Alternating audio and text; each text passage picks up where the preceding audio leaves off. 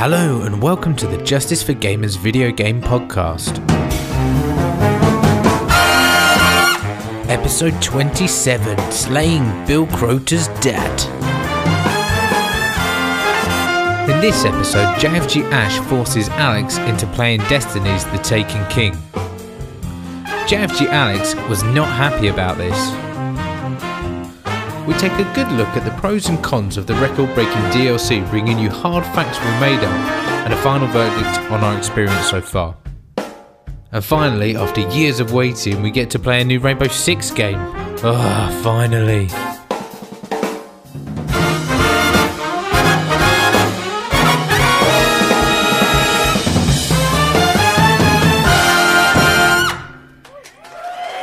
Hello and welcome to the Justice for Gamers podcast.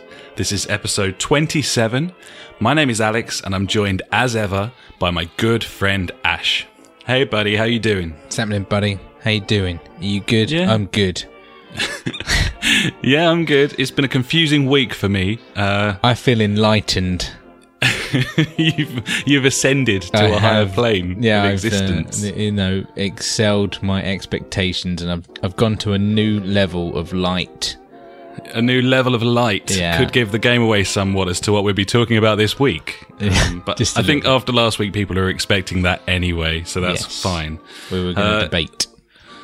Similarly momentous is the fact that this is the last week ever when I will be recording the podcast on a 10-year-old laptop. It's a shame, buddy. I'm going to miss it. I'm not going to miss it. All the waiting around for your files to arrive and things. Yeah, running Skype through my phone because the laptop can't record and use Skype at the same time. All of these things they're a thing of the past now. We'll be able to use a webcam. What's this? We could use a webcam. What is this? I could see your face. We could do some sort of live streaming podcast or something. The possibilities are endless and equally mind-boggling.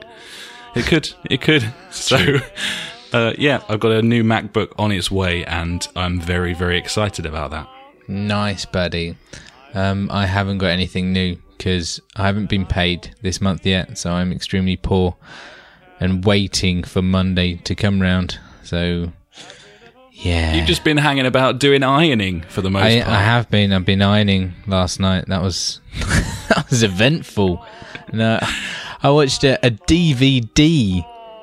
And I thought, wow, the resolution on this is so bad. Like, I haven't watched a DVD for God knows how long. And it was just like, it was terrible. And the worst of it is, it was Too Fast, Too Furious. Yeah. So you're going to want some high def there, really. Well, yeah, those action sequences. Yeah, exactly. And that's not ideal, man. Well, no, it's a terrible film. In a terrible resolution, and two wrongs don't make a right in this circumstance, buddy.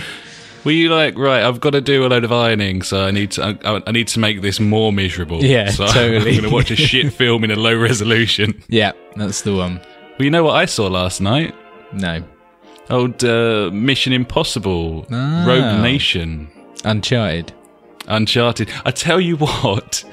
It really was. Like, there was so much in there that was really Uncharted-esque. There was a moment where they went over to the Middle East, they were out in the desert, and it was playing that sort of Arabian string music and stuff. Arabian They'd already Nights. done the bit with Tom Cruise hanging off the plane and the back opening and them having a fight there and stuff. I was thinking they have actually taken like half of Uncharted here and turned it into a Mission Impossible film, which is fine, by the way, and it was really good. But yeah. I'd watch that. It sounds like a movie. You should watch that. You should, but wait till the DVD comes out, buddy. And I love you're away. some DVD action. Yeah, no, never again. Wow, how times change. They do indeed. They do. So, I guess it's time, isn't it? Really. What we've been playing this week? Yeah, and. What an interesting segment this is going to be. Yeah, enjoy this. So let's go for it. Okay. What we've been playing. Little old lady passing by catching everyone's eye. You have such a... So there's pretty much nothing else worth talking about this week than the two games that we have been focusing on. We could Pokemon Red and Pokemon Blue. Yeah, that's correct. No. We could beat around the bush here, and we could go into various little things we've played for an hour, but let's just not bother, okay? Okay. So this week we are going to be talking about Destiny, The Taken King, and Rainbow Six Siege.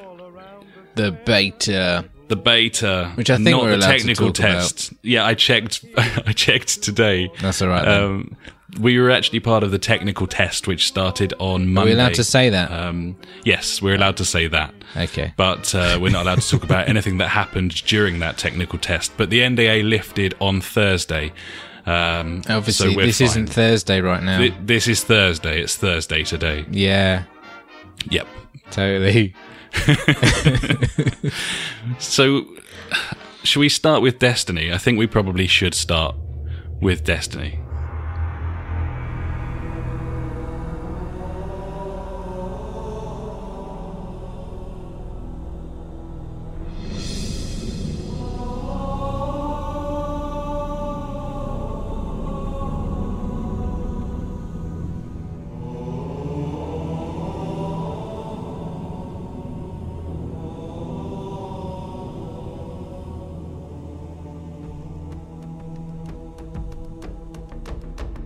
So, I obviously got this for a cracking price of £6.85.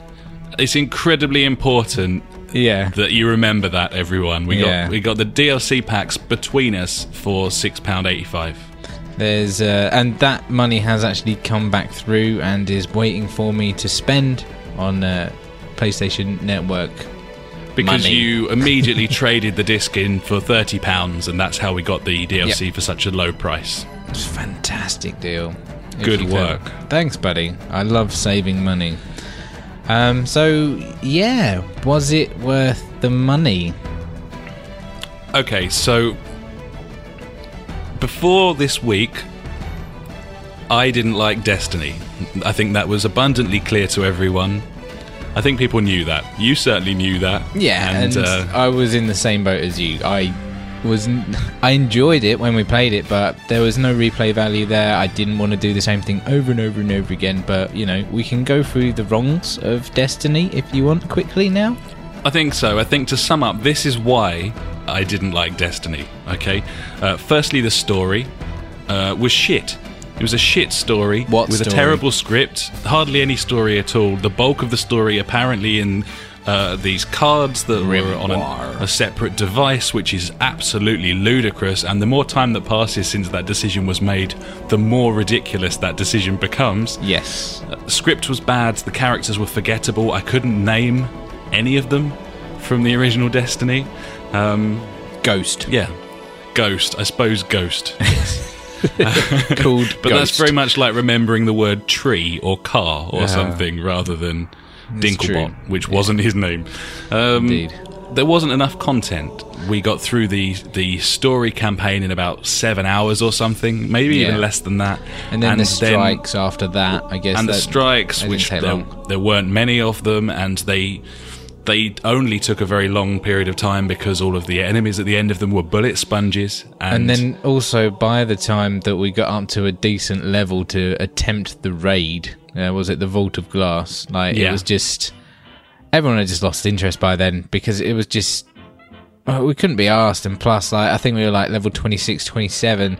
I think you have to be just above that to even have a chance, and it was just... I think it was 28, I think you're right. And it just wasn't good, and it was horrible, so we stopped. And we didn't play Crucible either, did we? No, we didn't, and one of the reasons we didn't stick with it as well was the next problem I had with Destiny, the loot drops. The whole point of a game like this, if you're going to have such limited story content, which it absolutely did, is essentially it's a first-person Diablo, isn't it? That's kind more of shiny stuff. So, that would be fine if that system worked properly, but it absolutely didn't. You'd get to the end of maybe a strike that had took you an hour and a half to grind through, and at the end of it, you get a loot drop that was a shit gun, something worse than what you already had, or even worse than that, a legendary item for a class that you weren't, and there was no way of trading that with anyone else. If your friend was that class, you couldn't give it to them. There was no way of doing that, and it made the whole thing feel completely pointless, just grinding for grinding's sake. Yeah, it was no benefit to us payout. In our limited gaming time. We did not want to do that. The bottom line in a game where loot is kind of the be-all and end-all after you hit the level cap is loot. You need good loot. Shit loot is demoralising, and that's what we got. Totally. And then finally, my final main problem with the original Destiny with the expectations. The expectations were ramped up, the hype levels were ramped up incredibly high, with Bungie telling us that this game was going to be set in an epic sci-fi universe, an incredible story, intense, memorable storytelling. Yeah, memorable. Vast, populated worlds where you could play together, take shit down, and so on. Yeah. And that wasn't the case. The story was underwhelming, barely even in existence at all. The worlds felt very empty, the free roam areas, because there wasn't enough space on each server for enough people, connections. And also, I found say I was on the Cosmodrome on Earth, I'd be in the bit with all the ships, and I was just hooning about. This was in vanilla Destiny, last year. And a public event happened. Me and this other random dude, we got a gold on it, and he's like, "Yeah, come with me," waving and stuff. And I'm like, "Yeah, all right." So we start going back towards the main area where the planes are, and we get halfway there, and he despawns because we went into a new zone. And I was just like, "That's just ruined it." Yeah, just totally ruined it. You would have had to have created a fire team and invited teamed up. Yeah, and because you hadn't done that, instancing meant that you switched when you went through that. Yeah. Which, is you're talking about a social shooter. That's the most antisocial thing I can think of in terms of making friends on a game and so on and so forth. You shouldn't have to use a website to find people to play with on a game that claims to be a sort of vaguely open world RPG elements shooter kind of thing. Gibbons. Indeed. So had very good legitimate reasons as to why we didn't like Destiny. True. Okay. So do you want to jump onto the Taken King, or what about, because we also in our £6 worth of DLC got the previous two expansions, the House of Cards and the something House below. You know what it is. Dancing with Cards. Dancing with Cards. Dancing with Cards and the Dark Below. The Dark Below. Yeah. So, the first thing we did was we played through those two in order. We thought, we want to give this a fair chance, so we'll play through the Dark Below, then we'll play through House of Wolves, and then we'll get on to the Taken King, which is what we did. Yeah, and something to look forward to. Maybe. I thought the Dark Below... Specifically, the Dark Below, I thought was really underwhelming and it was more of the short, same. Uninteresting, a lot of wave-based stuff, and more of the same. Very much like the last game, which I suppose is to be expected because it came out in year one. I'm saying that in inverted commas because I don't think this was ever supposed to be a yearly season-based thing. I mean, we know there were leaked documents fairly recently that suggested Destiny 2 was going to be out by this point, so that was clearly never the plan. But the Dark Below, very underwhelming indeed. Not great. Yeah. More of the same, and at this point, nothing to suggest that I was going to change my mind on this game. Yeah. Then we played House of Wolves, which... What did you make of that? I thought it was much better, actually. I kind of liked the thing that it made it a bit different with the waves of enemies kind of at the end of missions, and also when we played through it, it unlocks a special area next to the reef, and yeah, it's like a wave-based scenario where you go in a room and you get bombarded by... It was like 3 waves, wasn't it? But then there was a nice little twist where there was like bombs you had to like deactivate and stuff like that. Obviously, the first time we did that, we were like, what is going on? But we cottoned on pretty quick, which was helpful. And yeah, it was cool. It was different. The one thing I really liked about it is when we finished all, 4 rooms or 5 rooms? I think it was 4 rooms of 3 waves. I think it was. It was sort of an arena tiered system, wasn't it? Yes, and then we descended down into this massive, pit of gold, like Scrooge McDuck vault kind of thing. Oh yeah, it was fucking sweet. I was like, look at this. Like the stuff we got out of it wasn't great because obviously it was like a level 20 whatever, so the stuff wasn't great, but it was just like that feeling of like opening this room of treasure and not knowing what you're going to get was just rewards for what we'd just done. And it also opened up new arenas with higher difficulty levels that will get us good loot. And that was where we started noticing the subtle changes that they've made in certain systems for the better.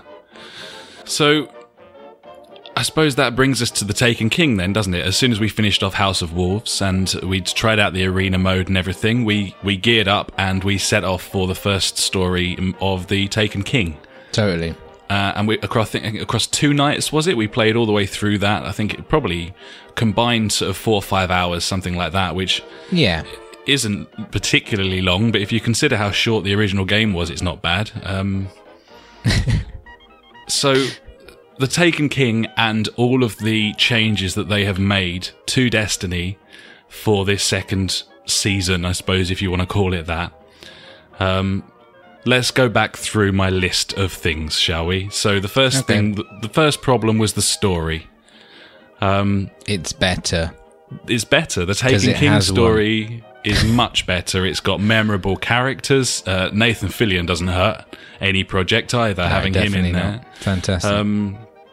Far more interesting, exciting cutscenes and more clever level design. I thought the new levels were very interesting, and I quite liked the way that a lot of them began in sort of original vanilla levels, and then maybe the back opened up somewhere you'd never been before. And so it was like familiar but new. So it was like, okay, I like this, Yep, the character's more memorable. I actually remembered Nathan Fillion's character, Cade 6. I actually remembered his name. There's no way that was going to happen in the first game. Like, there's only one guy I remember, that's Bill Crota, mate. William Crota. Yeah, not the Will of Crota. It was William Crota. Bill Crota. Bill Crota. He was a ledge. So yeah, the story way better, but and this is a funny one. Nolan North, I thought was worse. I think he's worse than Dinklage. And I think a lot of that is to do with how dry and uninspired the original Dinklage delivery was. But Nolan North just sounds like he's trying too hard to me. It's an odd situation, that, isn't it? It's very strange. It's like I was so used to Dinklage's like no nonsense, dour, just monotone, and now to add like a bit of life to it, but it sounds like it's a forced. Well, obviously it's going to be forced because like he's doing a robot voice, but it's very C-3PO, right, isn't it? Where he's sort totally. of really putting lots of inflection into things that human cyborg relations. I think that if it had always been Nolan North, then we wouldn't even be talking about it. Yeah, true. I think the problem is that we heard something else first and we can't get that out of our heads. Yeah, I think that's the problem. Change is weird. The absolute problem is that the script is just awful, and that remains the same throughout most of the Taken King as well. And Nathan Fillion does his best with a really average set of lines, if you ask me. But still poor script. But I like the fact that a lot of the stories kind of start off at the main hub. Like the 3 main chaps or people. Yeah. The Titan, the Warlock, and the Hunter leaders. And they you know, talk it's to each nice other. That's the thing. It is good to actually like have characters that you've seen so many times, and like you actually see them coming to life now. It's like a video game rather than a fucking database on the internet that isn't part of the video game. It's so simple, but it makes such a huge difference. It's like in Vanilla Destiny, it's like, who was that strange woman that gave us a gun at the end? Like, who was throughout the whole thing? Like, no idea. Nothing was mentioned of her. She just turned up and hasn't come back yet. I'm sure she will. But it's just good to see characters that you know and, you know, you visit. Within the and game. The enemy was far more memorable as well. Oryx that's a far better character. I know his name as well, so it must have been better. Fucking hell, mate. So the story's better. The next problem I had, the content, lack of beforehand. Yes. With this new content there, it's really good. I think there's enough there now. I think if that stuff was there when the game launched, that would have been the right amount. And So you're saying everything is right, so including Vanilla Destiny, the 2 DLCs and the Taken King is the right amount of stuff for a game? I think it's the right amount. I think you need that amount of content on a game like this one. Yes. This is a grinding game, and as such, you need a lot of content, a lot of missions, and not just fetch quests, interesting missions, story-based missions that you're going to want to go through and play again and not get tired of. And with the Taken King editions, the House of Wolves editions, and to a lesser degree the Dark Below, there's enough content there now. There wasn't before, and there is now. I totally agree with you. I think now there's like enough variety in the game. I say variety, I know it's just like shooting dudes in the face, but then again, if you just play FIFA all the time, there's not a lot of variety there because it's just football. But, yeah, absolutely. You know, kind of thing. It's like every game. Everything, you know, you do the same thing over and over again. But let's not get into that anyway. But yeah, there's more stuff to do now. I played a couple of games of the Crucible as well, which seems fun. I sucked at it because I hadn't played it before. But I think if we do keep playing this, I'll at least do the the daily whatever multiplayer mission, so you can get some extra. What are they now? Legendary marks, that's the ones, isn't it? That's right, yeah. So I might just jump in, do that, and, you know, over time I might get good at it. Who knows? And there were things that were a bit suspect about the matchmaking there before and how loot affected everyone, whereas they seem to have streamlined that now to the point where if you go into the Crucible, everything's even and it's fair. Like it's balanced. It feels balanced. It doesn't feel like you're getting screwed over, and that's the way it should be. It makes sense. And there's so many more modes and interesting more new locations and stuff. It really is a fully fledged like PvP mode there now, and quite impressive in a sort of Halo 3 sort of way. I could see myself getting into that as well, and I'm much more willing to do so now. I know that I'll get decent loot drops and decent progression and stuff. Yep, new stuff. It's always so good, the level cap, buddy. What did you make of that? The fact that they raised it up to level 40 now. They changed the light around a little bit. I think you know more about this than I do. So I prefer it because obviously you get to level 40. You're at level 40. That's cool. I've made it. I've dinged at the top. But then obviously there's like your light, and I don't know how far this goes up to, but I've seen people like 290. I don't know about 300 yet. There probably is.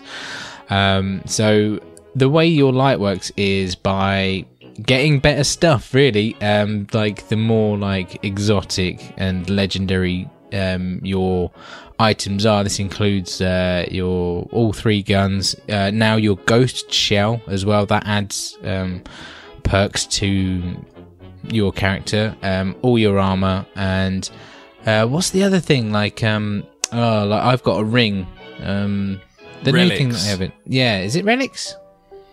Artifact. So. Artifact. Well done, buddy. There we go. Nicely done. And your artifact, which also boosts stuff. And so, obviously, your light level now isn't as annoying, I believe, as before, because I don't know why it's not annoying, because it's pretty much exactly the same model, but just tinkered about with. The reason it's not annoying is there's two reasons for this. The first one is that you can get loot drops at the end of missions, weekly missions, daily missions, that will increase your light level. Whereas once you hit the cap in the last game, the only way to get your light level up was to purchase incredibly expensive things at the tower, which you had to grind currency for. Whereas now you could play through today's daily strike and come away with something that boosts your light level. That wasn't possible before. Yeah, which makes a massive good. difference. And I think you're right with the loot drops. That is the main thing that's made the biggest difference. And then the infusion thing as well. The fact that you can combine loot to increase the light level of one of the pieces. That should have been there before as well. It's a great idea. Yeah, it's a nice little touch. So if there's like a certain like rifle you really like, but it's not the most powerful of weapon, what you can do is, as long as it's a legendary and exotic, and also from the Taken King DLC. That's right. Yes. There you go. Reeled that off quick time. And what you can do is use a higher rated gun. Say like my rifle's 240, but this other one's 260. I can infuse my 240 with my 260, and it's from whatever's in that class range as well. And it means if you've got something you really like, then you can keep it. You don't have to just and make it better. Ditch it. Yes, which is great. And also worth noting, the two things. Firstly, there's how they've streamlined the bounties so that you don't have to go and turn them in anymore. You can just and the quest screen that they've added as well. You can now track quests properly, and it tells you which planet you need to go to, what you need to do. There's a nice little screen there that tells you how close you are and what comes next and what came before. It's just far more streamlined, like an MMO, which is, well, it is. What's going on here is. And then the expectations. Now, this is the other thing that made a massive difference as far as I was concerned. I was really worried going into this because I managed to get myself really quite excited over this game in a matter of like 3 days before it came out. Yeah. Which I didn't. Weird. And I knew you weren't going to, but I was like, £6, getting it. I've got it now. I'm going to get all excited and like watch loads of YouTube videos about like the lack of story and stuff, and find out all kinds of things. And that's why I went and checked out the 2.0 update. And then, I knew you were so not excited about this game because we've said why. But for very, very many good reasons, I wasn't at all interested. But for the price, I was willing to give it a go. Gibbons, buddy. So I went in with very low expectations. I certainly didn't expect the game to win me over, and I was aware of all these problems that came before, and I thought, I very much doubt that they've solved all of these. So I think they have. I think they have solved all of those issues. I think obviously you've still got the vanilla game there with a very weak story, but the way that the drops work, the way that I feel far more inclined to start a new character now and go back through that game, safe in the knowledge that I'm going to get systematic, regular loot drops that are exciting. And then we've got the arena mode, we've got the strikes mode, the second subclass for each character. Yeah, we forgot about that. Those are really cool as well, and they make a big difference. Bow and arrow. Basically, what I'm saying is, I like it. Good, buddy. I like the game, and I didn't before, and I think that they fixed it. So we're going to get next year's DLC. I'm not done. Go on then. Okay, so that's lovely then. Finally. It's a great note to end on. Well played, buddy. A year later, I finally have the game that I thought I was getting in the first place. And that's great, especially because I didn't really have to pay very much to achieve that. True. Now, here lies the problem, though. Definitely This is the problem. So, if you've never played Destiny before, then this is the first time I've ever said this to anyone. I highly recommend you buy Destiny. if you don't own Destiny, if you've never played it before, in terms of shooting mechanics and just the feeling of playing a shooter, there's nothing better than this. And now there's so much content there, and there's so much story, and you've avoided the disappointment of the first year. Go and buy this game. You can pick it up for 40, 50 quid with all of the DLC. It's great. It's really, really good.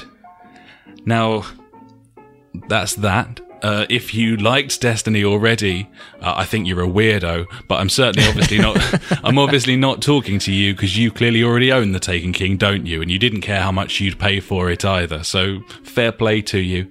And okay, we'll sticking with it. Unfortunately, I'm lumped in with you now, and you're going to have to live with that. Now, here's the problem. People who bought Destiny were disappointed by Destiny and stopped playing Destiny. Like we did. Now, if you didn't have a particularly sneaky friend like I do, then to get to this stage, you're going to have to spend £35 on the DLC minimum pass to unlock Dark Below, House of Wolves, and the Taken King. I cannot recommend that you do that. No, I don't reckon it's you're worth paying that. 35 quid on top of the price of the game that you already bought to get the game that you were promised in the first place. And as I said last week, Bungie had the chance to fix their game because so many people were still playing it. So many people loved it for whatever reason and were still playing it, and they got a second chance, and they've come out the other end with making a good game, a game that I really like, a game that I want to play right now, and I will probably play when we've finished recording. We'll do the daily mission, buddy, don't you worry. Yeah. We'll get that done. And I never thought I'd say that. I never thought I would. Last night was the strangest, wasn't it? Like, I was doing the ironing, I'd finished that, and I was just chilling out watching Too Fast, Too Furious, because I'm really cool, on DVD. And then, just get a message from you and be like, do you want to do the strike? I'm like, yeah, right. Bit weird. But yeah, let's do it. And then you 2 were hours so later, smug we're still when you playing. came on. For fuck's sake. When you came on, you're like, yeah, I fucking told you, dickhead. And I'm like, yeah. I'm always right, buddy. I'm always right. It's a known fact. So, have we missed anything? I think we've pretty much covered everything we need to. The only thing that I've got written down is I think you're still taking the piss out of me, and you're playing like a ridiculous long game here. And you're like, yeah, it's amazing. And then like in a couple of weeks you'll be like, yeah, Destiny, what shit? Whoa, got you. And I'm like, oh, all right, mate. I think there are still real concerns there that the novelty will wear off in a week or two. And yeah, that was my main worry, wasn't it? I've said that a few times this week, where I'm like, what happens when we like complete every single bit of content? I know we would have played it a hell of a lot, but are we going to want to go back to like the old strikes? Are we going to want to do this over and over and over again? Like, that's what I'm worried about. So I think if we come back to it in about, I don't know, 3 or 4 weeks, and talk about it again and have just a small update on how, if we're still playing it or not, I guess.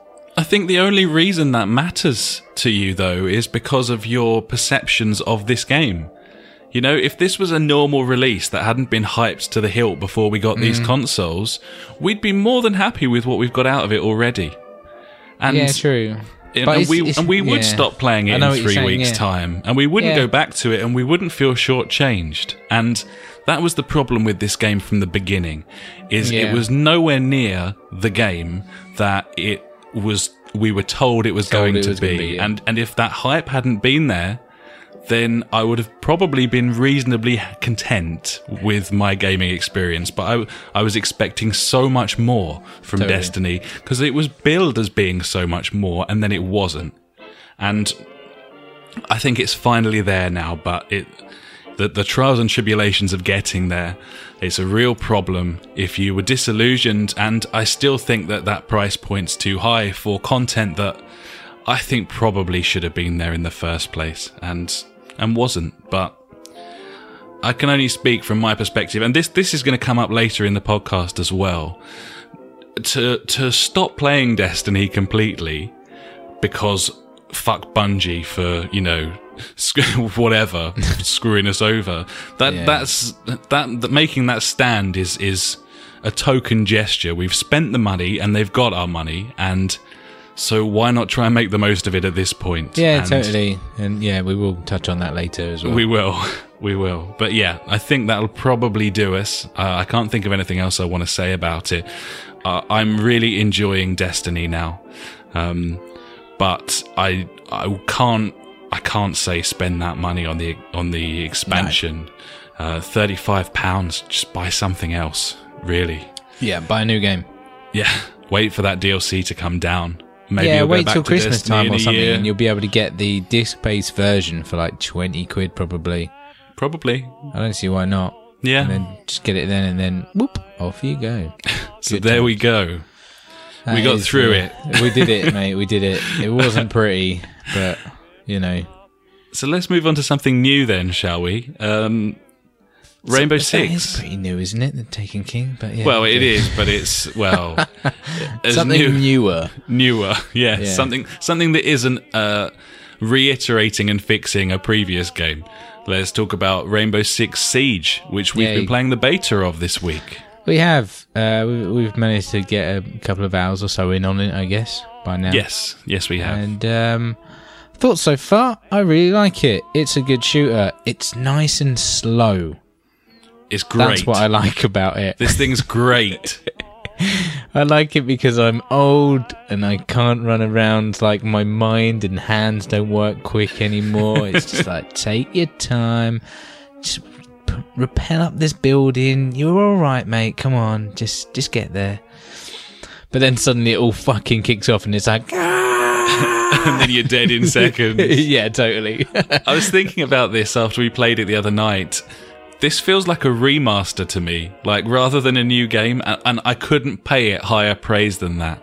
I loved Rainbow Six Vegas, the first one, and especially the second one, and this feels like that game, but sort of 10 years in the future, you know? It's so smooth, and it's just a pleasure to play. It's so smooth and sharp, and I love the level design. I think graphically it's a much higher standard than we're used to with Rainbow Six games. They've always been decidedly ropey in the past. But going into that first level, that house, and playing a few rounds, it felt like we were right back at the villa on Vegas 2. Yeah, and totally.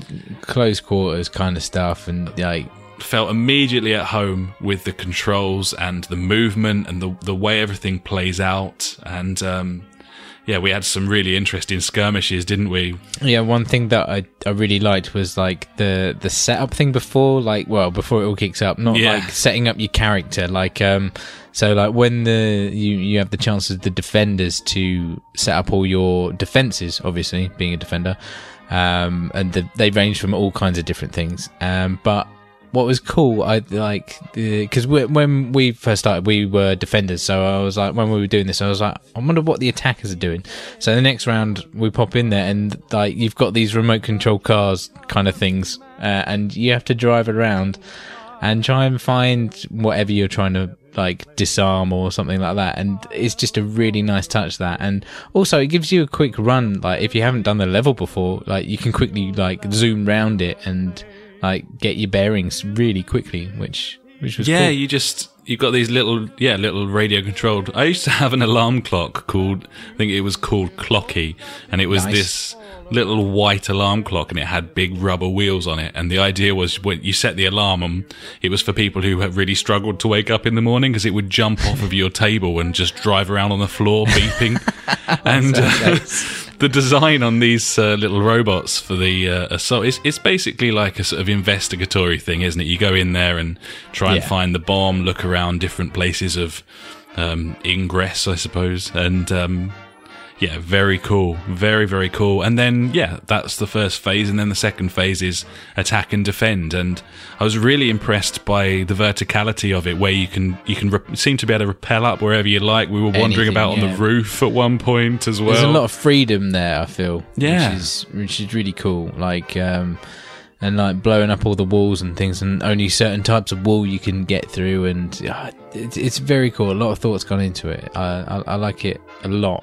One thing that I don't like, buddy, is where's the cover system fucking gone? Yeah, no, I agree with you there.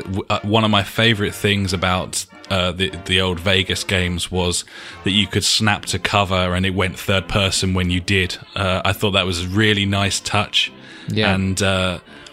And it's gone. It seems to be completely gone now. They're just gone for your standard first-person shooter fare. Can you lean? I think you can lean by clicking down on the left or right thumbstick, and you lean left and right, obviously. So obviously your whole body isn't poking out, just your face. I think they're going for the game's already quite slow and tactical there, and there were so many old Mexican standoffs when you could snap to cover and you could see people coming without actually exposing yourself.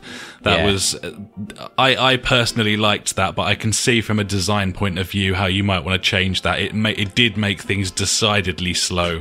I'm thinking of the villa level when we used to play attack and defend and hole up on the roof, and it was basically impenetrable, and you could always see if someone was coming. So I can see why they removed that. Totally. I do want to mention, to my embarrassment, one of the things that happened when we were playing last night, when we were the defenders at the time, and we were defending. I think we were defending a bomb in the garage of this house, and someone snuck in to the garage, and I was having a firefight with them. But I'm pretty awful at shooters, and I was sort of spraying and praying, and in doing so, completely missed the man and blew a sort of person-sized hole in the garage door, which the attacking team all just piled straight in. I just created an entrance. All of that, nice. The best laid plans, people had put like barbed wire down on the stairs and boarded up the windows, and then I just blew a hole in the door, and they all just came in and killed us. Yeah, it's fine, mate. Don't worry about it. It's going to be so my favourite point was getting the kill cam on one of those levels. So I think we were attacking, weren't we? I went into the room and I spotted him in the far corner, so I started unloading, and as I did that, my teammate just walked in front of me, so he had to die in order for me to kill the other guy. Yep. So then everyone's watching this guy just walk in front of me getting blatted. It was very, very cool. I do like the kill cam thing, especially on something as tactical and stealthy as this. Yeah. You really want to know what happened at the end of a round, so that's a nice touch. A few possible balancing issues. I thought the shields were a bit overpowered and the rifles were a bit underpowered, but I think we're going to find ways around that, though, in time. Definitely. When we learn and unlock more stuff, we'll obviously find ways around it, because obviously we're just using the base standard recruit class, I think it is. Yes. Yeah. There is like loads of other classes, like pre-built ones, but I don't know if that's in the style of like Rainbow that I want. I want to make my own person. I think they're covering all the bases there with the whole COD thing, and the way Battlefield kind of went with loadouts as well. I think they're just trying to make it accessible to more people, which is fine. Yeah, true. But all in all, I'm very excited. It is definitely staying on the pre-order, and I can't wait. Agreed. And that's what we've been playing.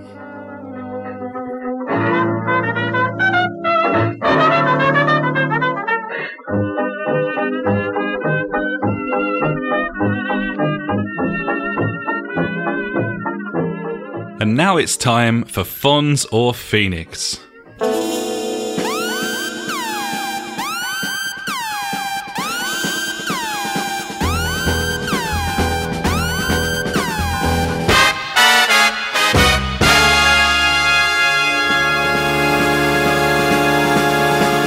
I've totally forgotten what we do for the rest of the podcast now. It's so obsessed with that now. Come on then. I'm like, what? I do news? No. It's all right, buddy. The thinking is basically over at this point. We can kind of run on autopilot from this point. Thank God, my brain hurts. We're through the Destiny speak. We're through the Rainbow speak. You can just chill out at this point, and everything's going to be fine. Cool. Let's do this. What is Fonz or Phoenix this week then, buddy? What have we got? Okay, so this is going to be a subject for some debate, I'm afraid, in that I don't really know if this is a Fonz or a Phoenix. I can't decide which one it is. Okay. So this is the news that Konami is leaving AAA games development, apart from PES. Okay. So on the surface of it, that sounds like a phoenix, doesn't it, really? I mean, if you look at two of the Game of the Year candidates for 2015, arguably Metal Gear Solid 5 and PES. So the idea that Konami could be jumping ship from game development sounds like a phoenix, but I think it might be a Fonz, because this is a company that clearly isn't particularly interested in game development anymore, and rather than do an Atari and, destroy all their old brands... Totally. I get that. I think that it's probably best for the franchises that they own that they don't make games anymore, because they clearly don't care. They're making a load of money off of gym memberships and pachinko machines. So yeah, it's fine. I'll allow that. So the news is that PES 2017 is the only game currently in development with Konami. All other projects have been axed. And I don't know what that means for the franchises that they own, like Metal Gear Solid or whatever, whether they'll license them out to other publishers or whether they will sell them off. I think that seems highly unlikely. Yeah, I wouldn't think they would sell them off. Maybe, like you say, lease them out or whatever, but I don't know. What does this mean for PES then? What do you reckon? Like, are they going to focus more on it, or are they going to let it ride, or... Well, the concern that I have is that it's also worth noting that Konami haven't actually directly come out and confirmed this. It's just been heavily reported on essentially every gaming media platform on the internet. Yeah. So I'm reading between the lines. This isn't 100% confirmed. There was even question that it was true at all, but that was dissent coming from an alleged customer services advisor at Konami when someone sort of rang the sort of help desk asking for comment there. It seems highly likely that this story is true. My worry with the accept PES thing is it specifically worded accept PES 2017. Now, that's worrying. If it had just said PES, then yeah, they're going to keep working, they're going to keep making Pro Evolution Soccer games, and that's cool. But the fact that they specifically said 2017 is of some concern. It might mean that that's the last one. Imagine if that's the last one. They like end stop on a high and just make the best football game ever, and then it's like dropping the mic kind of thing, and walking off the stage like, oosh, see you later, job done. I think, I don't know, it's difficult really, it's a tricky one. I think overall it's probably a good thing for the industry that Konami bows out, because they're from a business point of view, their hearts just aren't in game development they're not anymore.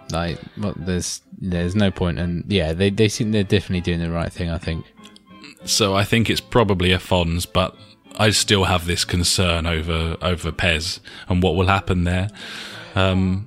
I suppose we'll see, but I certainly don't like the idea of a world where there's only one football game and no one pushing EA Sports to make a better game, which they, judging by this year's iterations, definitely need to do. But imagine if they didn't need to do that. They could just coast along with no competition. That'd be pretty terrible. Someone would make something. They have to. Would they? I don't know. Yeah, of course they would. They'd be like, well, there's a market here for a rivalry football game that people will love because they hate EA. I think that's a big selling point, that you're not EA. It is. It's a huge boon if you aren't EA Sports. Exactly. No, it's true. It's true. So yeah, it's, I suppose, kind of bittersweet. You think of all of the games Konami have released over the years, that many of which I've owned, but if you're not gonna, if your heart's not in it, like, it's worth. What were you going to say? Go on. We could do like a fucking, like a will reading kind of thing of all the games that are lost, and, you know. With that Oscar music that they play. Yeah, totally. That'd be ace.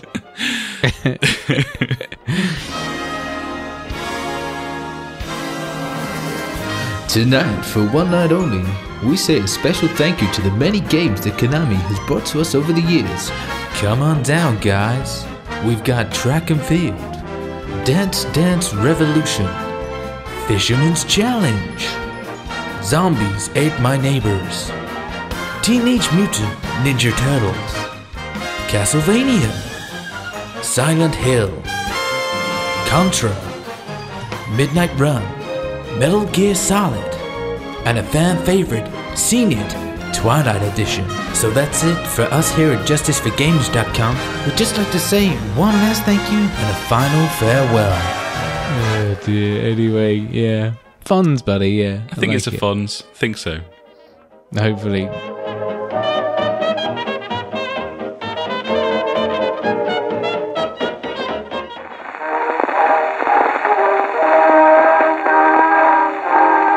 And now it's time for the news. The news. The The news. The news. Fucking news. Number one. EA confirms that Battlefront beta is open to everyone. I called this. I was right about this. Well played, buddy. So yeah, it'll be open to everyone. It includes 2 multiplayer maps, a few different modes, and also online/offline co-op, which is intriguing. Yeah, I like that fact that it's got co-op in there. It's not just like, yeah, here's like 3 different modes or 2 different modes with a couple of maps. Go buck wild and we're going to see if the servers work or not. It's actually got like different game modes in there that we will definitely play, which is very, very cool. I like it. Yeah, and seems fairly thorough on their parts for a test, which is what it's supposed to be. Hopefully, because they don't want to fuck it up like Battlefield 4 and previous Battlefields. It's true.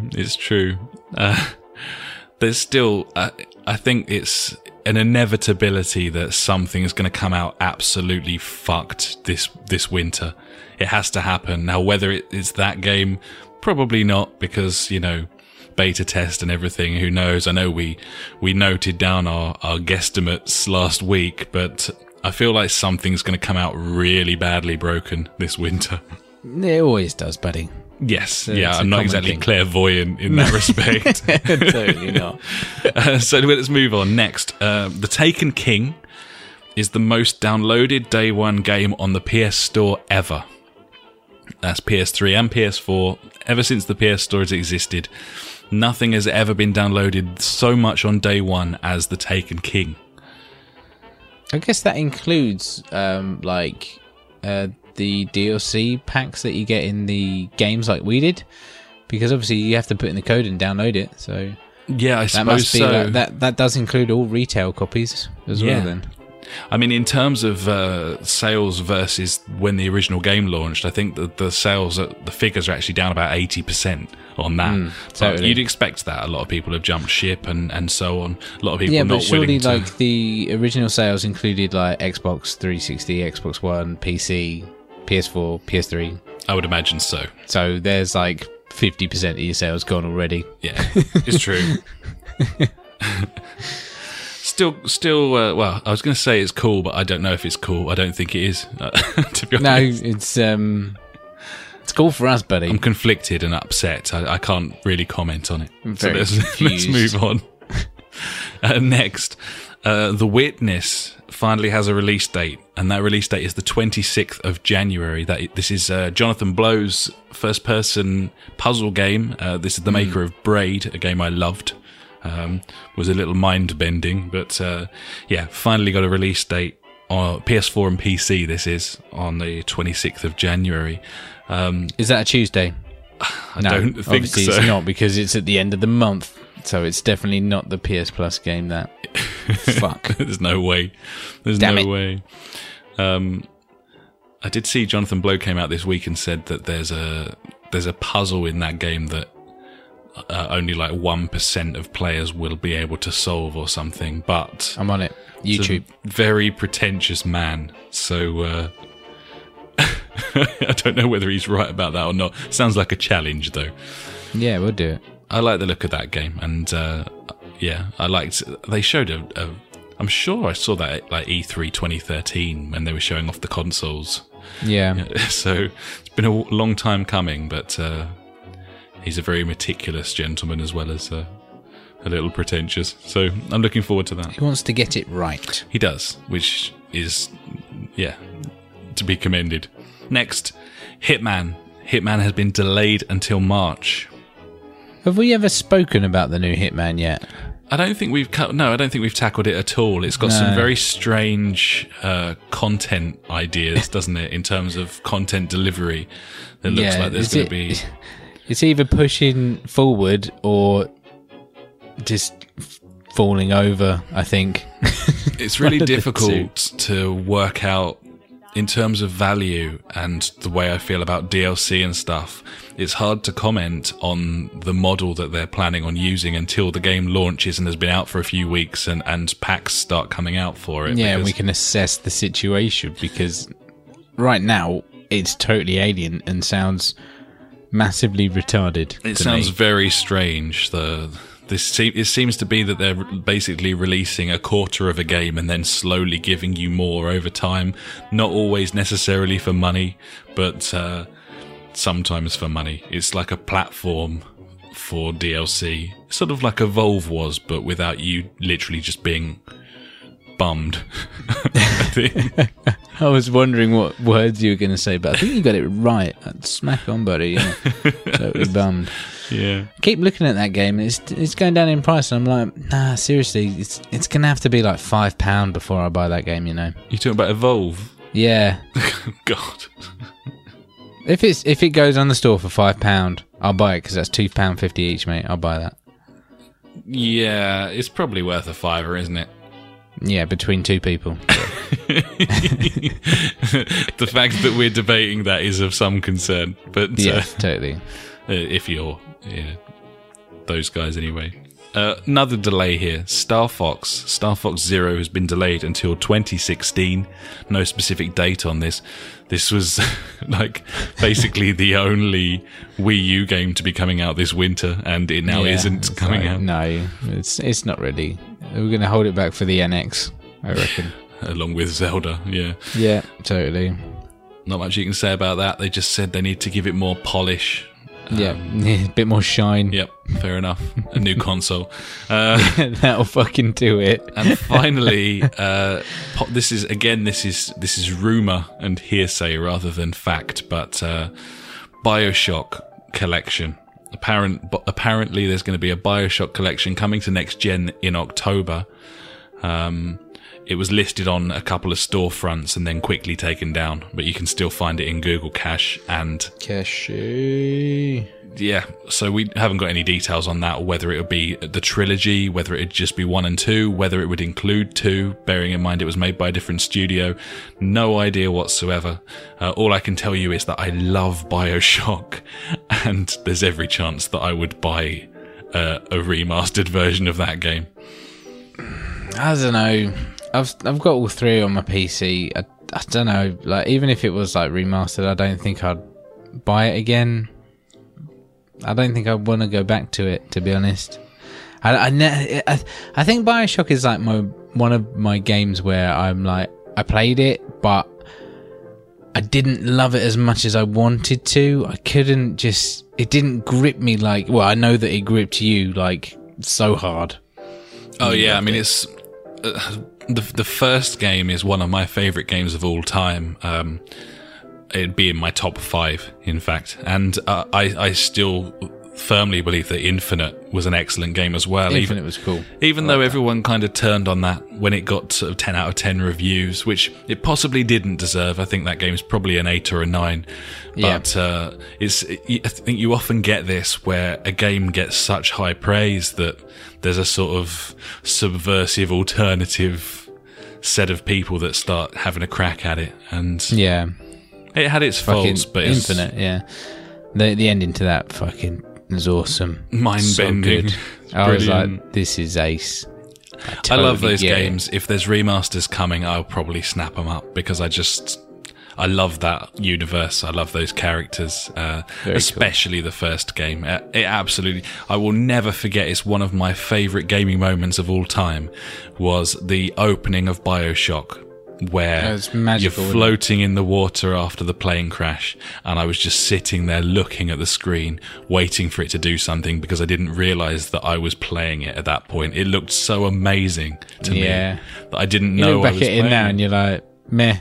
But at the time, holds up pretty like... well even now. But no, yeah, it's true. Absolutely blown away by it. I was, and cool. Bring it on. So when's that? October. Allegedly, yes. It might not be a thing at all, but it seems unlikely that several stores would upload it and then and take it down. Be a weird thing to do. And that is the end of the news.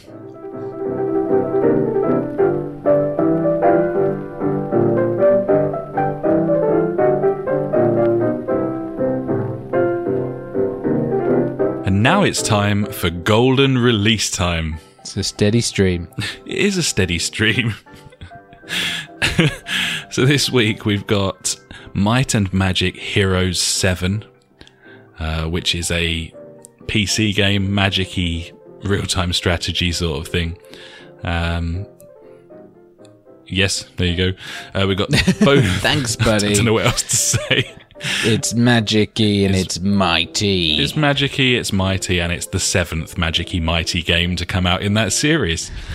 Next, we've got both NBA games coming out this week. NBA 2K16 and NBA Live 16. 2K historically has been the stronger franchise, certainly recently. Yeah. I always liked, I don't know if it was like 2 years or last year's, when people had like the Kinect and like they were like, oh, for fuck's sake. And then like the game itself would like call like a personal foul for like bad language. Yeah, yeah. That was so funny. I don't know if they still do that, but it's brilliant. Like it would be terrible for us like on a game night playing like PES. Be like, oh, right, yeah, no. That's a foul. Red card. Arguing with the ref. Red card, you're off. Fuck Naughty off, language. Fuck you, you shit waffle. Yeah. Could happen. Yeah, definitely. Yeah. Also out this week, we have Persona 4 Dancing All Night, which is a Vita-exclusive rhythm action game set in the Persona universe. Get involved. We've got Samurai Warriors 4 2. Which is a third-person sort of Japanese brawler type game. So that's Samurai Warriors 4-2. Yeah, they love this shit, man. Like Final Fantasy 10-2 and so on. 12T3. Yep, 304th edition for the second time coming. Part 2 minus 3. We got Secret Ponchos launching on the PC. That was a PS4 that was a PS cool Plus game. Yeah, we liked that. We didn't play very much of it. We should really go back to that. That was good. We should have a reminiscence of other games at some point. Indeed. I have actually been sort of slowly popping back through some of these PS Plus games. The main ones that I'm thinking of is Helldivers, I want to go back to, and also the Lara Croft game. Yes, agreed. Yes, we really should go back to both of those. Yeah. And finally, in golden release time, we have Tony Hawk's Pro Skater 5, which has been under Umbungo for some time, so we don't have any reviews or anything for that yet. You might know more about it by the time this podcast goes live. We think that will be shit. Everything suggests that it will be shit. It's going to be terrible. It's not going to like innovate on the previous games. Apparently not. It's just going to be maybe it will, buddy. It might do. Might be really good. The only thing that was good was when Skate came out, because it just brought a whole new fresh idea to it. It was, it was more realistic. It wasn't like ridiculously arcadey and stuff like that. And like it really brought home like the essence of skateboarding in a computer game form. Wow. I don't disagree. I don't disagree. All I'm saying is we haven't seen this thing properly yet, and I'm not willing to write it off until it comes out, and I can categorically say this is wank. That's what it will be, buddy. It probably will. Yes. Either way, that is golden release time.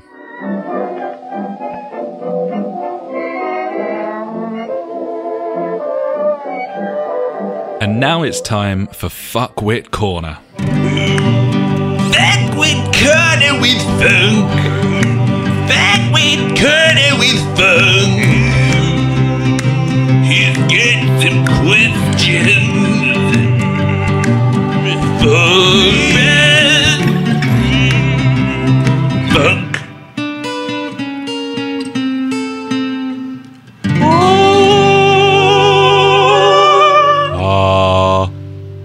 So we've got some bits and bobs from Funk here. He's got some questions for us here, buddy.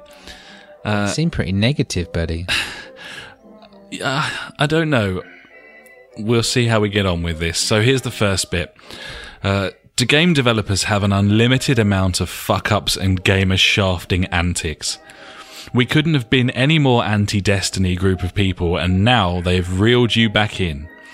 Because we love gaming, can they do what they want and we always come back like a loyal puppy? I've got visions of execs sitting around a table and just going, fuck it, do whatever. What else are they going to play? So this is Funk wondering, probably wondering why we've gone back to Destiny, which hopefully we've answered at this point. It was £6. It was £6. Fairly measured approach there. I get where he's coming from, though. You know, I think the biggest woe recently has been the broken games, and I think this has been a better year in that respect. I think there've been less awful releases. But yeah, I mean, if you look over this generation of consoles, there've been some terrible clangers. And also, you know, games that release with things missing and all sorts of problems. It was like the day one patch for Pro Evo this year was, you need to download this, otherwise when you put the disc in, it'll be stuck on the start menu. Yeah, which is ridiculous. Bit of an issue. And also, something that I think is a real ridiculous pain in the arse. The fact that they haven't updated the squad files from last season on the latest. Yeah, pairs. I know. Seriously. The season's well over a month old. We've had the international break. The game came out long after these things happened. And I've still got Steven Gerrard in my Liverpool team. I know, right? That's really poor and possibly further reinforces the fonds we gave Konami leaving the games industry earlier. But I get what you're saying. This kind of reminds me of, like, I saw, like, it was on Reddit, like, months and months ago. It was, like, a little cartoon sketch of, like, an employee and, like, a boss of a games company. It didn't specify. It was just generic games company. And it was, like, the boss says, I know what we'll do. We'll charge more money for extra content. We'll call it DLC. And the employee goes like, yeah, I don't think the gamers will go for that. And then the next image is them rolling around in cash. And then the next image is like, the next thing we could do is season passes kind of thing. And then once again, the employee goes, yeah, I don't think the gaming community will buy into that, you know. But once again, roll around in cash. And then the last one was like a free-to-play model where you have to like pay to win kind of thing. And I was just like, yeah, fucking when you look at that, it's just like, it's terrible. The biggest enemy to gamers is gamers. Yeah, totally. The fact that if you didn't buy into the hype, if you didn't want to be at the forefront all the time, then you could only ever buy games that have been out for 6 months. You'd never get screwed over. You'd always know what you were buying, and you wouldn't have a problem. The biggest enemy is almost us, because we can't help but get excited. But if you're excited and passionate about games, then you can't help it. It's kind of one of those things. Totally. It's just what it is, isn't it? You're if you want to do it and you've got the money to do it, then you're going to do it, really, aren't you? And there's always people going to be excited, to the point where they act a bit silly, and people people drink in all of these different things, these problems and DLC packs and season passes. I've been guilty of doing it over the years. So have you. Totally, we all have. I don't know. It's a tricky one. I like to think that most developers aren't just money driven and nothing else. I still think that there's developers out there that want to innovate, and I think that the games industry is healthier than it probably has ever been. If you look at the number of people making games, or the indies that can get funded, you got Kickstarter as a crutch there. These are exciting times, and I know that people are, a lot of these developers, a lot of these companies regularly drop the ball, but I don't know. I can forgive and forget a lot quicker than I could maybe 5 years ago, and I think so. Yeah, which probably drives us forward to Funk's next thing. He says, Drive Club, are we really going to go back to it after what has to be the worst release of all time? Nothing golden about that shit. Now, he's absolutely right. Drive Club is one of the worst releases. It has to be the worst. Come on, has to be. The amount of time that it carried on and everything, it was atrocious. What about Battlefield 1940? No, that wasn't as bad. 3, was it? I think it was only like a couple of weeks. That was a fortnight where you couldn't play it. Yeah, but this went on till like January. Yeah, this was like months. I played this single player all that time. That you literally couldn't play that game. You couldn't play it. Yeah, I don't know. I mean, it doesn't really matter, does it? It was a terrible launch, absolutely appalling launch. Yeah, I'll go back because we've spent the money. Yeah, we own the game. We're not to put our feet down at this stage and say no, we're not going to play it. We're only screwing ourselves. Yeah, and there's just no point. If we can finally get a bit of enjoyment out of that thing, then it's worth going back. Money's worth kind of thing. Yeah, absolutely. Totally. And it doesn't make it right that it came out broken, but then later we shouldn't have bought it. We shouldn't have bought it so quickly. Yeah, we should have waited. We got on the hype train about a racing game because we didn't have one, and the fact that it was only like 35 quid because of the PlayStation Plus subscription. We were right. Fuck it, it's a no-brainer. We got to get this. And yeah, how wrong were we and everyone else? I'm not sticking up for game developers that release broken games at all. Obviously that shouldn't happen. What I'm saying is we do have a choice in these things, and with Drive Club we made the wrong one. You shouldn't pre-order things, and we're still guilty of doing it sometimes. We tend to do it when we're nailed on that it's going to be a decent product or what we want, and the Taken King, yeah. Not like the Taken King. like Pez, for example. I was nailed on that I was going to like that, and it was already garnering loads of decent reviews, very limited embargoes in terms of what you could talk about and what you couldn't, and it felt like a safe bet. But really, you shouldn't pre-order anything, and you shouldn't buy anything day one, and that's your choice. If you do that, then you're running the risk. Now, I'm not saying it should be acceptable for these games to come out broken, but we've had enough of them come out now that we know that happens, and yet we're still buying stuff the day it comes out. So, maybe we have to hold ourselves up a little bit and say, we're fucking this up a bit. We should probably leave it a week or two. But I don't want to, buddy, because I love games. Yeah, I just want that sweet, sweet candy. It's true, we're part of the problem. Yeah, totally. And that's always going to be the case. Yeah. Oh, well. So finally from Funk, he says, after PJ's talk of gamer tags last week, what does your tag say about you? I'm not overly funky, for instance. Our friend Pete's is bongo my head, and people become known by theirs in real life to some extent, which is fucking weird when you think about it. The amount of times we refer to beard or funk, etc. I don't know what mine really says about me. Like, I don't know. What made you pick it? We played Football Manager at your house back in the day. I'm sure it was like Batman McBat or something like that, and that's how it started. It was. But then I think it was the something muck something was the early model, and that's how it started. And then when we were in college, we were brought back like beard, like the beard kind of thing. Yeah. Like, when you don't believe what someone's saying and you just sort of rub your chin. And beard. like our college band were the Bearded Clams of Death kind of thing. So that's where the beard came from. But I don't know where Champ came from. I want to say like one of my girlfriends called me Champ, but I don't know. I mean, that's a pretty cool nickname for your girlfriend to give you.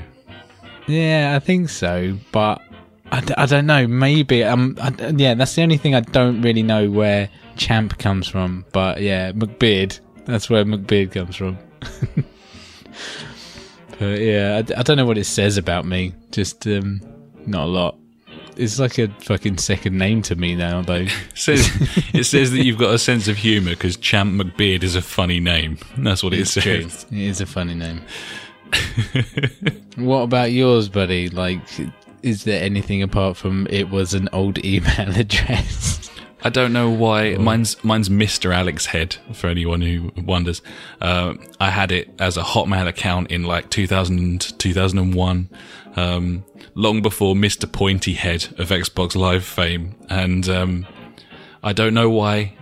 I don't know why it's Mr. Alex Head. It sounded funny to me. Yeah. I think partly Third Rock from the Sun inspired with the big giant head. Yeah, the big giant head. Yeah, I think that was in there. Like it. We're going back a few years there. But yeah, we are. Yeah, I've been Mr. Alex Head ever since, but unlike your one, probably because my name is in mine, I've never had a nickname. People don't call me Head or anything, whereas your Beard or Champ McBeard or whatever.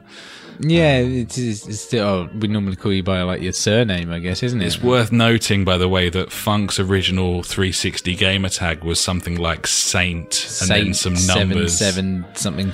Yeah, wasn't it? And he changed it to Grandma Funk when we were listening to a listening to a Basement Jaxx album where me and him were working together in retail, and it was like, yeah, this is the house that Funk built, Groove Armada style. Groove Armada, not Basement Jaxx, and.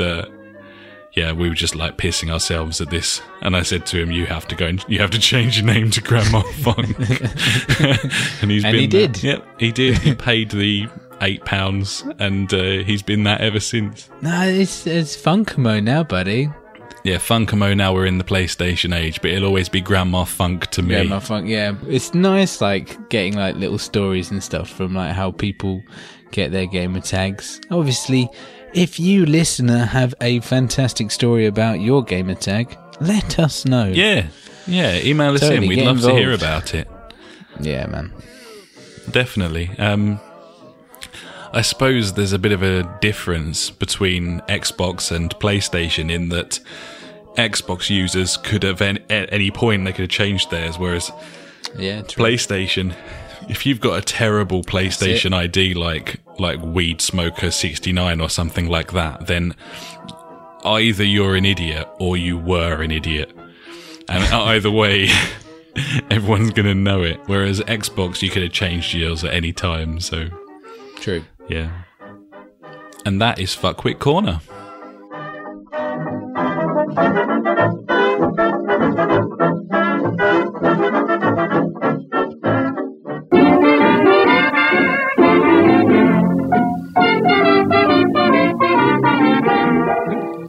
Do you have a question for us here at the Justice for Gamers podcast? Every week we'll be ending the show with questions and comments sent in by you. Pop us a message on one of our social media sites or send an email to contact@justiceforgamers.com and we'll do our best to sort you out.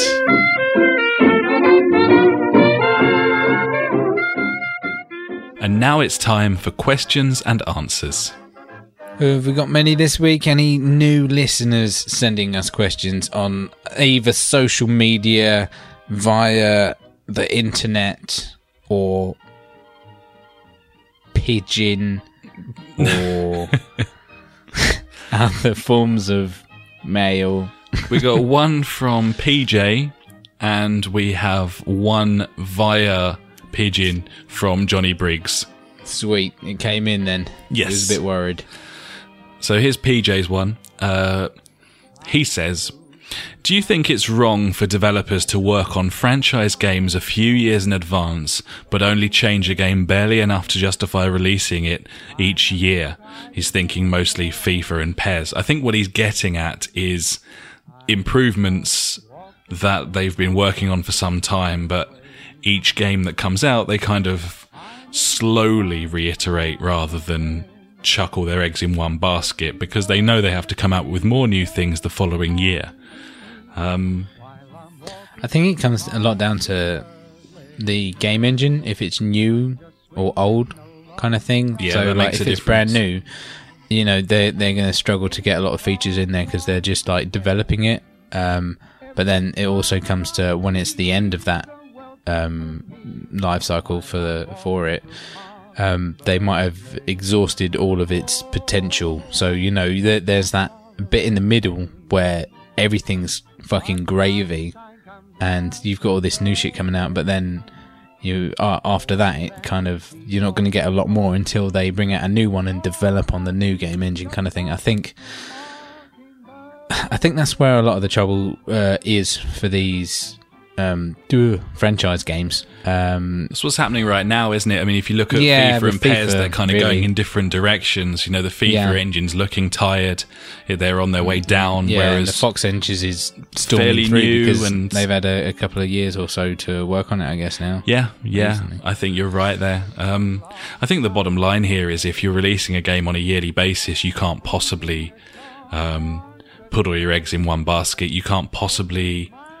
you haven't got time to make No, these you need to dramatic... make a game you need to for make the next changes year. over time, and for better or worse, that's the way it's got to be. Now, the only Yeah. way that would change is if EA Sports, for example, decided to release a squad file update every other year rather than release a new game every year, and there's no way that's going to happen because of money, because of the world and money. And Does FIFA or do any sports games kind of do it like the Call of Duty franchise, where they've got like 2 or 3 different divisions working on different games at a time? not that I'm aware of, and I think that would be of a huge benefit to sports franchise games. I think if there were 3 studios working on FIFA, then it would be moving forward in at least, maybe not better, but certainly more interesting. Yeah, totally. I'll be on board with that. Be interesting. Yeah, like you say, it would be interesting because like one year you might have this like, wow, yeah, this is the shit, and then next year it'd be like, there's loads of dogs running around or something stupid. I think it's it's an artistic thing versus a simulator thing. Yeah, true. FIFA and PES. Football is a sport. It doesn't change each year, not dramatically anyway. Yeah, Whereas I get COD that. can be anything you want it to be. But Yeah. I still think you're right. I still think it would be, the more bodies working on these games, the quicker they're going to make changes, the more interesting it's going to be, the more things are going to move forward quickly. But we live in a world where money is kind of important. Yeah, And true. all the time people will buy a new FIFA or a new PES that's only slightly different to the last one. And let's face it, both of them are only slightly different to the last one. As much as I think PES is a lot better than last year, a lot of that game is exactly the same as it was last time round. And the same goes for FIFA, of course. But all the time there's a market and people are going to spend the money, then they'll keep making it the same way. And with time the way it is, Yeah. things will just kind of stay the same, I guess. I think you're right, True. though. Different developers working on a game franchise, I think it's a good thing. I think COD has kind of picked up a little bit more again because of that. Yeah. Things feel fresher. And also you've got that like internal competition as well, which, Yes. sometimes make people strive more as well. It's true. It's true. And finally this week we have a question from the one, the only Johnny Briggs, JBZ. old Jables. And he asks, what is this year's Dead Island syndrome?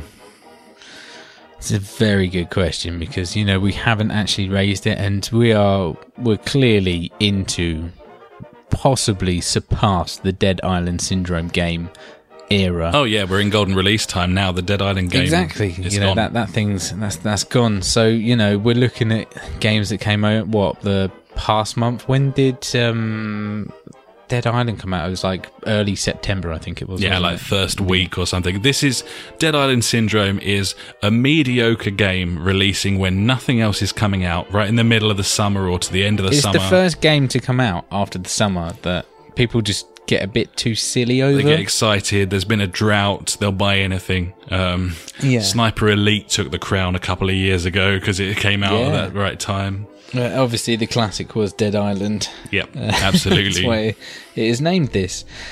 I came up with a thought of Until Dawn being this year's Dead Island Syndrome. A lot of people on the internet went a bit wappy over this game, and no one could say why, because everyone said, "I don't know why I like this.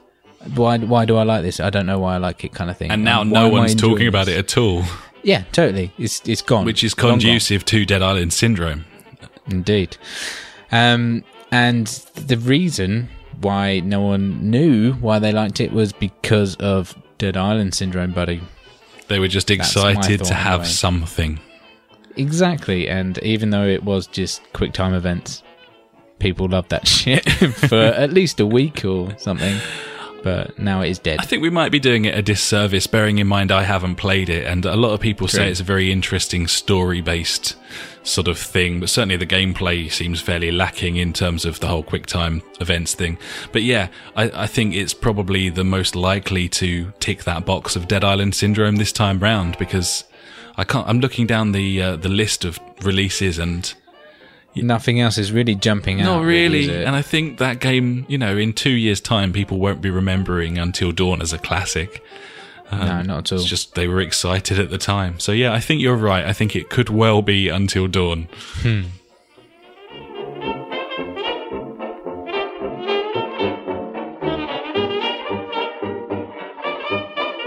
So I think that'll about do us for this episode of the podcast, buddy. How have you found things? We got through the Destiny talk. I'm pleased about that. Yeah, it was a big one. I feel like, I've confessed my sins in a way. like I've been to a confessional. And so I've gone like, bless me, Father, for I've sinned. I bought Destiny, the Taken King. I really, really enjoyed it. And he's just like, it's alright, mate. It's fine. Don't worry about it. Yeah. Three Hail Marys and 2 Hallowed Dollies. But yeah, I'm still surprised that you like this game. I was dead certain that I was gonna have to force you to play this, but after the first night, I was like, oh, okay, he's seems to be enjoying this, and then the next night you're like, just random. We were doing just a mission. You're like, I really like the shooting in this game. I'm like, what? You're being positive. Oi, mate. Mate, wrap it up. Yeah, I want to play Destiny.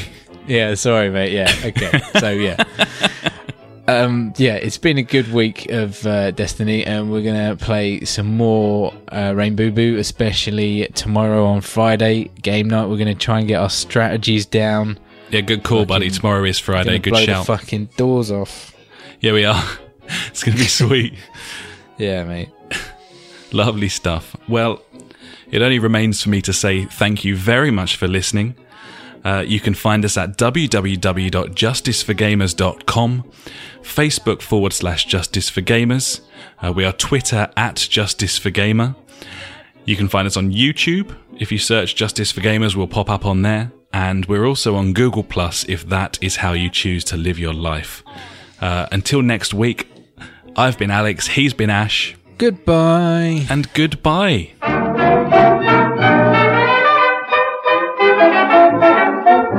You've been listening to the Justice for Gamers podcast with Ash and me, Alex. We release this every Sunday night, so you can preload it for the week ahead. To find out more, head to justiceforgamers.com, Facebook.com/JusticeForGamers, or Twitter @JusticeForGamer. If you have anything interesting to say, pop an email to contact@justiceforgamers.com, and if you could write us a review on iTunes, we'd be forever in your debt. Have a cracking week, and we'll catch you next time.